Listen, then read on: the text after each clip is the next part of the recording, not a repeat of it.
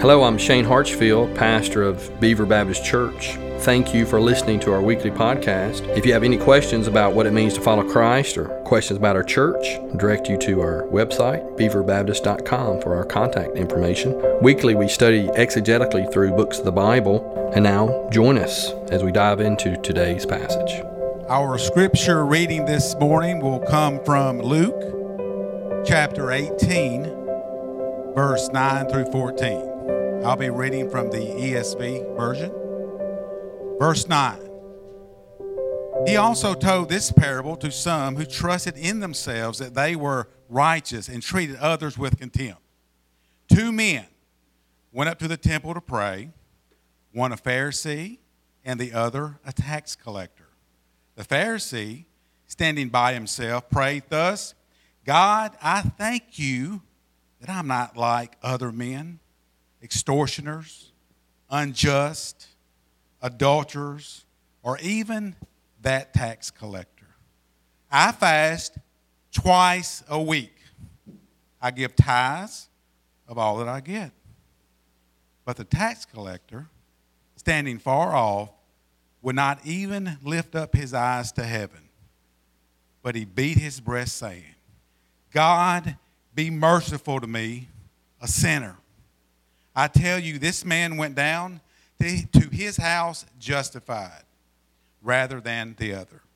For everyone who exalts himself will be humbled, but the ones who humbles himself will be exalted.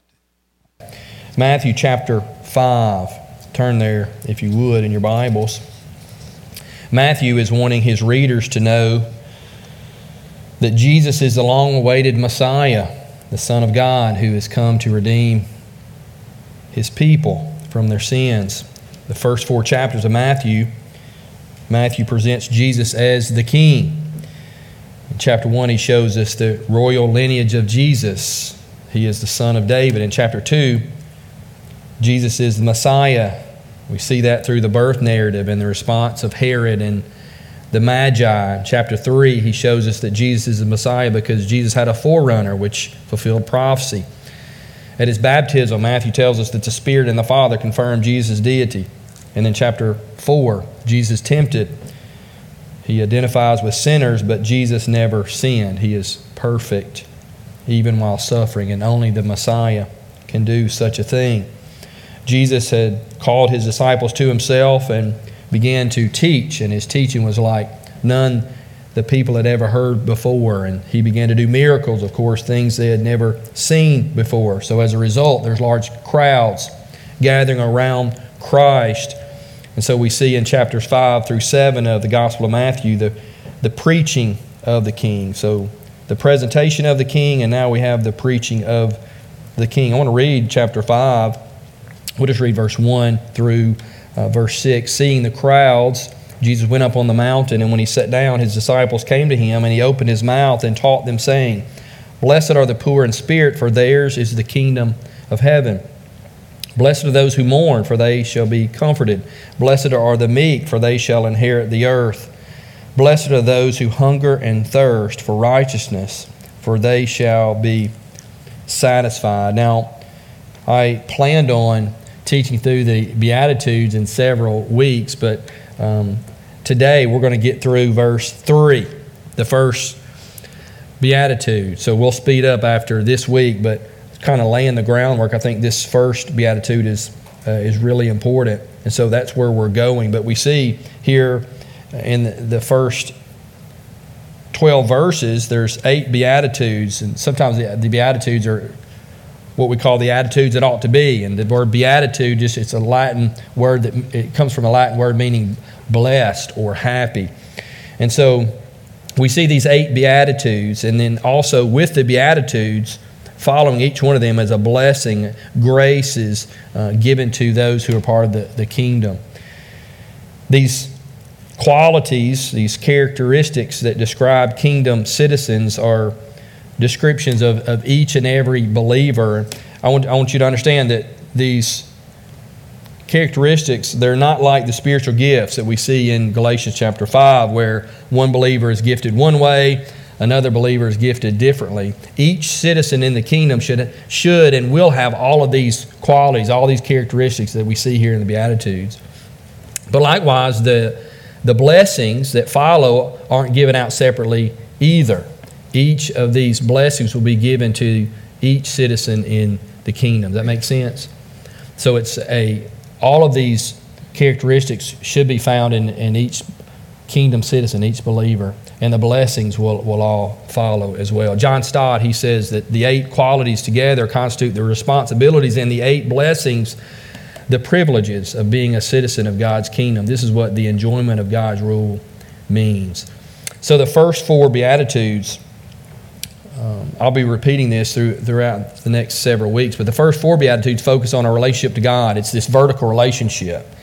And the second 4 deal with our relationship with fellow man, those horizontal relationships that we have. So the 8 build upon one another, and there's a progression. Just like the 10 Commandments. If you read the 10 Commandments, right, you have the first 4 deal with our relationship with God, this vertical relationship that we have with Him.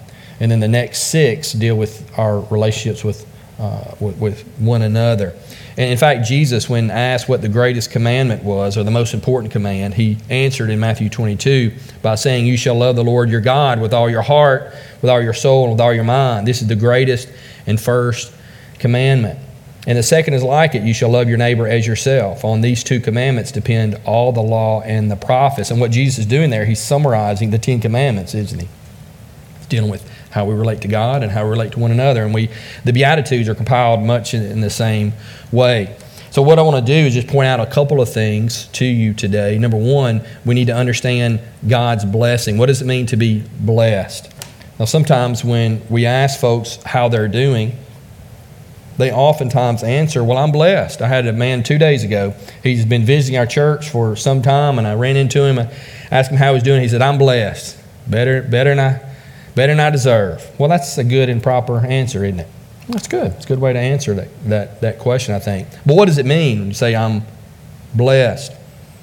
Well, today I'm going to try to explain that, and I'll do that by telling you what it doesn't mean firstly. It doesn't mean to be happy, as some translations read. To be blessed doesn't mean happiness. And the reason that is because to be happy is a subjective state of mind, isn't it? I mean, we're too moody, aren't we, Rodney? We're too moody for this word blessed to mean happiness. Happiness is, in our understanding, is so unstable. It depends on our temporal circumstances, right? If my wife is treating me rightly, like I think she should, I'm happy. But if she's not, maybe I won't be, right? And even if you ask each of us here today, what does it mean to have a happy life? What does it mean to be happy? The answers would vary from person to person. If you ask me, how can a person be happy? What does it look like to be happy? I would say, well, living in the countryside where you can have chickens and a place for horses and a house full of kids, right? But others may think that living in the city close to the movie theater and Walmart and having no yard at all and not having any children would lead to a happy life. I remember my first furlough. I came home. We'd been overseas for several years, and I love to hunt, and I haven't hunted in years. And so I came home, and it was in the fall. It was 2010, and I got to go hunting. My dad and I were hunting over a slough, and way up in a tree in a climbing stand, and there's a slough below me, and these wood ducks. They're just the beautiful. The wood ducks were just hitting the water up and down all day long. And I remember we had just left a city of 800,000 people, and I come and I'm in the middle of the Hatchie Bottom in the top of a tree, and I sit there all day long. It was like heaven. But if you ask my wife if she would like to sit in the cold in the top of a tree all day, she would think that's not happiness at all. It's misery. So those answers, if you ask the question, what's happiness, they vary, don't they? Some say in order to be blessed, to be happy, you have to live in your own hometown, near your family, right? While others, like the Greg, considered being happy, having a happy life means to go abroad to hard-to-reach places.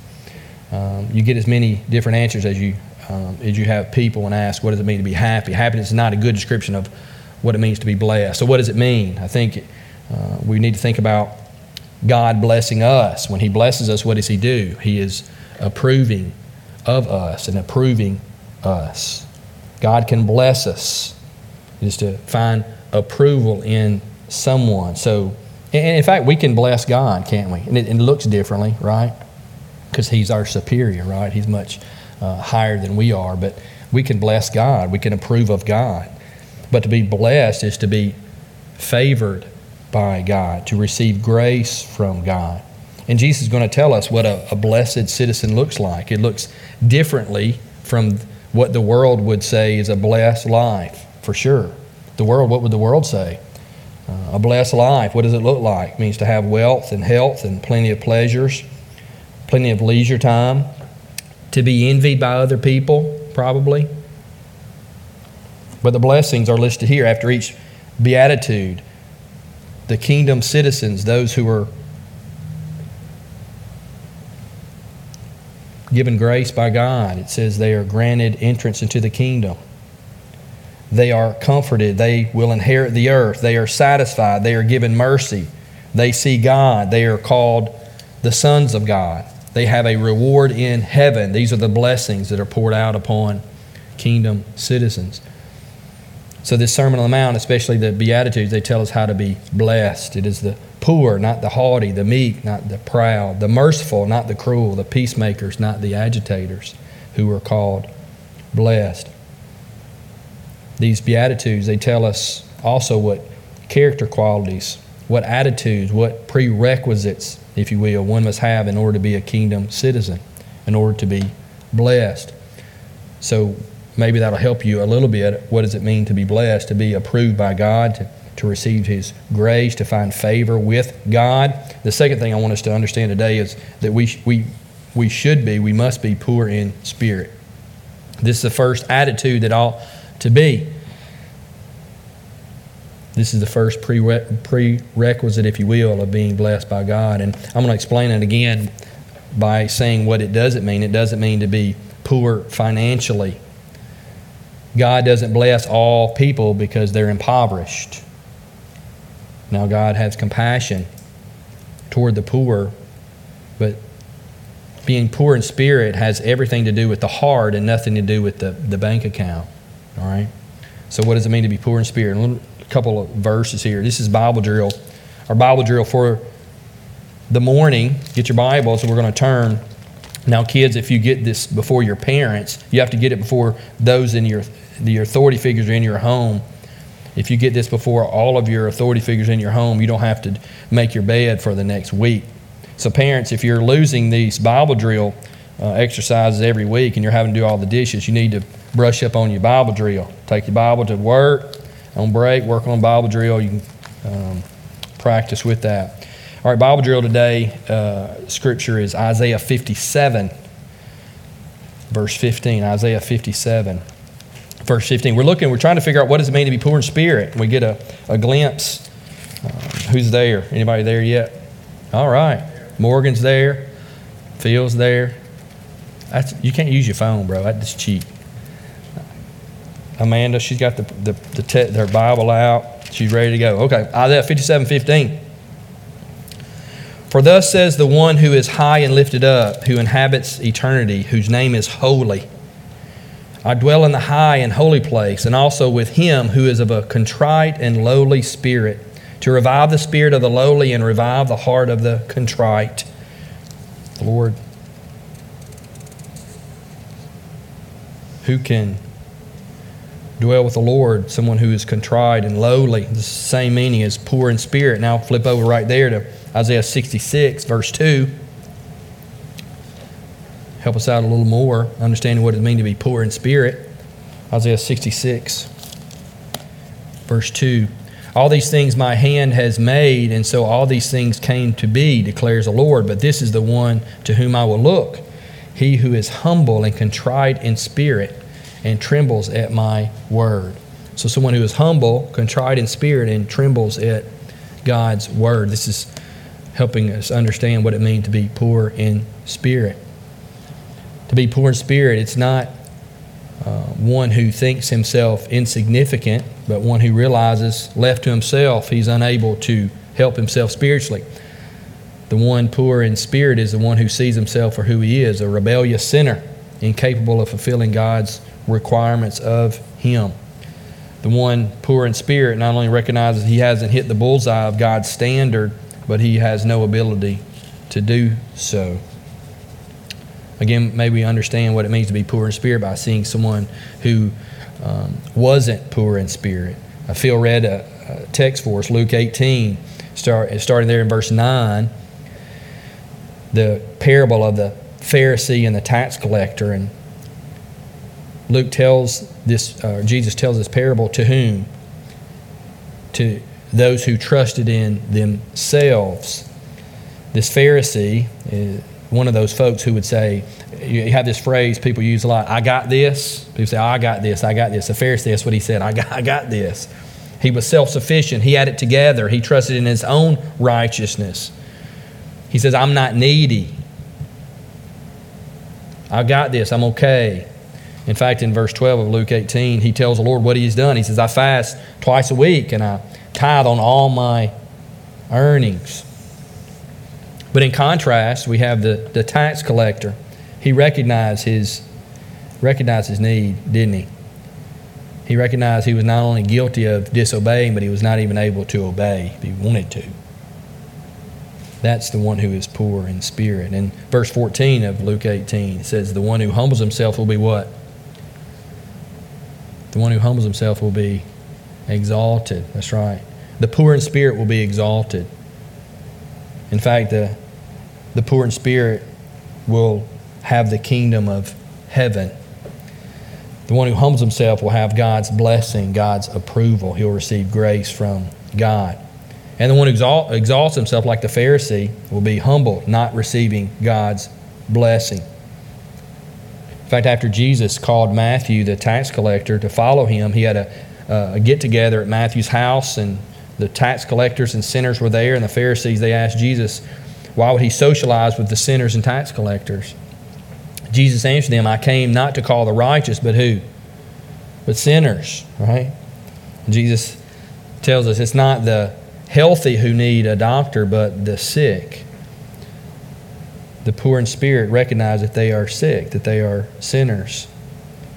Another example of someone who was not poor in spirit is the Laodiceans in Revelation chapter 3, verse 17. The Lord rebukes him. He says, for you say, I am rich, I have prospered, and I need nothing, not realizing that you are wretched, pitiable, poor, blind, and naked. See, the poor in spirit, they realize they are needy. And I've shared this with you before. I think the best illustration, the best picture I've ever seen of someone who's poor in spirit was that lady I saw about 20 years ago. I was in Israel, and that morning I had read the Beatitudes, and I was meditating on verse 3, what it meant to be poor in spirit. I was really struggling trying to understand that, and I remember we were out on the street, and there was a lady there. She was a beggar, but she was not just any beggar. She was sitting on the sidewalk, and she wasn't holding a bowl up, begging because she didn't have any arms. And she wasn't walking around because she didn't have any legs, and she's just a stump of a person. It was a woman with no arms and no legs. And I saw this woman, and I was taken back by it. And then I realized that woman has no ability. Not only is she poor, financially poor, but she has no ability to help herself out of that situation. She's totally helpless. She couldn't feed herself. She couldn't clean herself. She couldn't swat a fly off her face. And then I realized, thinking about that woman, watching her, we're all like that spiritually. We're inept, with no ability to help ourselves out of our predicament, spiritually speaking. That stuck with me, and I think about that every time I read this text.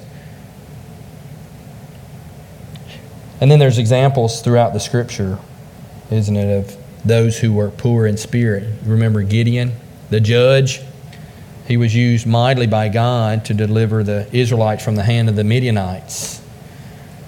D.A. Carson, he says, poverty of spirit may end in a Gideon vanquishing his enemy host. I mean, Gideon was used mightily by the Lord to deliver the Israelites from the Midianites in mighty, miraculous ways. But D.A. Carson says, but it begins with a Gideon who first affirms he is incapable of the task, and who insists that if the Lord does not go with him, he would much prefer to stay home and thresh grain. After the Lord told Gideon to go and save the Israelites from the Midianites, Gideon responded this way in chapter 6, verse 15. Please, Lord, how can I save Israel? Behold, my clan is the weakest in Manasseh, and I am the least in my father's house. Gideon was poor in spirit. And what about Moses? You remember Moses, who was told by the Lord through the burning bush to go to Pharaoh and let God's people go. Moses responded in Exodus 3:11, who am I that I should go to Pharaoh and bring the children of Israel out of Egypt? Moses was poor in spirit. And Isaiah, what about Isaiah? He saw in Isaiah chapter 6 the vision of the Lord. How did he respond? Woe is me, for I am lost. For I am a man of unclean lips, and I dwell in the midst of a people of unclean lips. For my eyes have seen the King, the Lord of hosts. And Peter, when Jesus had called Peter, Peter had been fishing all night, and he comes to the shore, and Jesus tells him to cast his nets into the water, and Peter said, well, I've been fishing all night, and finally he throws his nets overboard, and he caught a boatload of fish, and you remember his response? He comes ashore and he falls at Jesus' feet and he says, depart from me, for I am a sinful man. See, Peter was poor in spirit. What about the Apostle Paul? He was poor in spirit. He says, I'm not fit to be called an apostle. I'm the least of the apostles. And in 1 Timothy chapter 1, he says he was the chief of sinners. Yeah, he's poor in spirit. Jesus said he's come for the needy, those who saw they were needy, right? Jesus didn't come for those who didn't think they had a need or wanted Jesus' help. No, Jesus came for those who wants his help, recognize their need. And this verse, verse 3, this first beatitude, this first attitude that we ought to have, it sets the tone for the rest of the sermon. I'm looking forward to going through this text verse by verse. Who is blessed by God? Who finds favor with God? Who is the one receiving grace from God? It's the one who recognizes they don't deserve it. See, those who are poor in spirit are those in whom the law of God has done its job. What's the purpose of the law? What's the purpose of the law? It does several things. First of all, it reveals God's character, right? We can understand who God is by the law that he gives. It reveals God's will. It reveals God's standard, doesn't it? It shows sinners that they are indeed sinners as you read through the law of God. And no matter how hard you try not to covet, what do? We covet. No matter how hard we try not to be an adulterer, what do? We lust. You know, Romans chapter 3, verse 20 tells us that through the law comes knowledge of sin. The one who's poor in spirit, the law has done its job. The one who's poor in spirit is those who see they're spiritually bankrupt. They're inept, in need of a Savior, in need of grace, in need of mercy. Let me ask you this morning, have you ever been poor in spirit? Have you ever seen yourself as a spiritual beggar? Have you ever realized that you're spiritually bankrupt? Have you recognized your sin like the prodigal? You remember the story of the prodigal, don't you? The prodigal son, he came home poor in spirit after squandering his father's money. He returns home in Luke 15:21. He says to his father, "Father, I have sinned against heaven and in your sight. I am no longer worthy to be called your son." At that moment, he's poor in spirit. Have you ever acknowledged your sin before the Lord? If you haven't, I want to encourage you to confess your sin. Confess your sin and turn from it. Repent of it. And trust Christ's work on the cross as your own. So you could be forgiven. You could be a recipient of God's grace. 1 John 1:9 says if we confess our sin, He is faithful and just. He'll forgive us our sin and cleanse us from all unrighteousness. Do you need to be cleansed? Have you been cleansed from your sin? Has your sin debt been paid by the Savior? I want to encourage you, just by way of application today, if you've never done that, to do that today. You're a sinner, but the Lord loves you. The Bible tells us that He loved you so much that He sent His Son, Jesus, to come to this earth to live for you and to die for you. He lived a perfect life for you, keeping the law. And He died a cruel death. He was buried. On the third day He rose so that we could be justified. Have you ever been poor in spirit? I hope today you're poor in spirit if you've never been. I want to encourage you to turn to the Lord, cry out to Him, and receive the grace and the forgiveness He wants to give you today. We see today that some people are receiving blessings from the Lord, those who have these characteristics, these attitudes that ought to be. The poor in spirit, they receive grace, for theirs is the kingdom of heaven. To be blessed, to be approved by God, to find favor with God, to receive grace from Him. We said we must be poor in spirit. We must see ourselves as spiritually bankrupt. That's our true and realistic situation. But for us believers, those who have been poor in spirit, those who've received the grace of God, those who said they're born again and they're a citizen of the kingdom, I want to remind you, these beatitudes, these attitudes are prerequisites to being citizen of the kingdom. But these qualities, these characteristics, these attitudes are attitudes that ought to be part of our everyday life as we live as citizens. Maybe for you, maybe you're a believer, but maybe you would say that you're not experiencing the joy of your salvation. And can you remember as a believer, if you're a believer and you're listening to this, you're watching this, can you remember back when you repented, when you were first poor in spirit and you realized you were a spiritual beggar and you were spiritually bankrupt, and you remember crying out to the Lord? Do you remember when you were saved, what that was like, crying out to the Lord, asking for His forgiveness, asking for His grace, asking for His mercy? Do you remember how you felt? You were so humble, yielded to the Lord, realizing that you had no hope, that He was your hope. Do you remember that? Do you remember your attitude and your approach to the throne?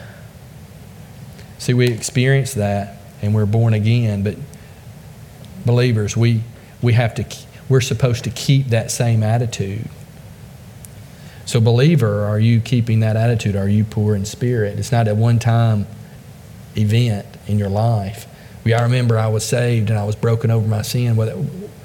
God wants us to keep that yielded, submitted, dependent attitude towards the Lord. Could it be that you're not experiencing the joy of the Lord that you once experienced? Could it be because you're not poor in spirit? And I will say too, church, this isn't a natural tendency.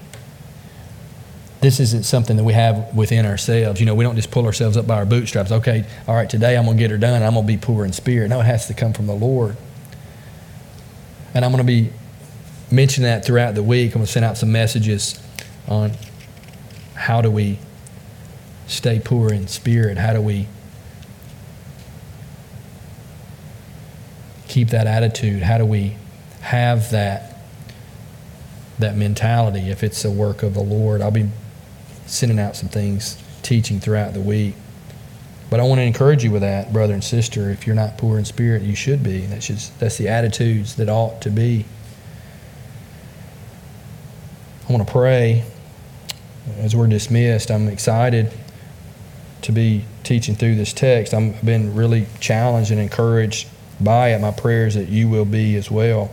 But let's pray and we'll be dismissed. Father, we acknowledge that we're needy people. We're not where we should be most of the time. That's true in my life. And Lord, the attitude that I had on November 25th of 1990 of being poor in spirit, yielded, recognizing my need for you, submitted to you, yielded to you. Father, I recognize that I don't always have that same attitude. Father, I think I can do it on my own, that maybe I don't need your help at a particular point in my life. And as a result, sometimes, Father, I don't have the joy of my salvation, and I struggle. Father, we need to be poor in spirit. That's a prerequisite to being a kingdom citizen, to being a child of God.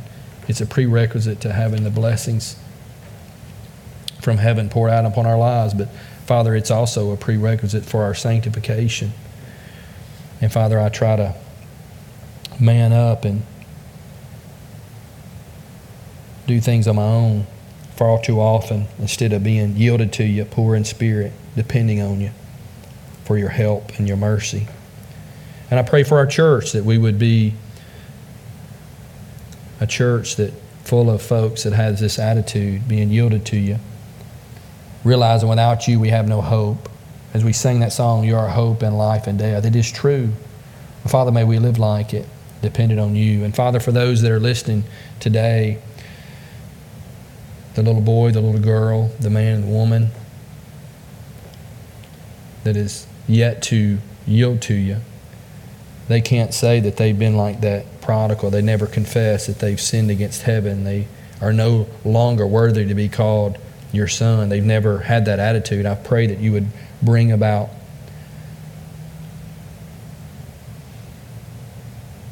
repentance in sinners' lives, that you would grant them faith, that they would trust you and they would yield to you. Pray that you would save sinners today. I pray that sons and daughters and mamas and daddies would be saved today, that for the first time they would be able to say that they're poor in spirit. They would be like that tax collector who just beat his breast and wouldn't look up to heaven but say, Lord, have mercy on me, a sinner. May you do that work in lost people today. And Father, as we continue this study, bless it, Father. Use it for your glory, for your honor's sake. May our church be a church that's yielded to you. May we be kingdom citizens that live rightly, that give you much glory. Even as we teach this throughout the week via text and via videos, may you bless it. Give us understanding of your word and help us to apply it to our lives. In Jesus' name, amen. Thank you for tuning in today. Be sure to subscribe to our podcast if this message has been helpful to you. Again, if you have any questions, go to our website for our contact information, and we'll see you next time.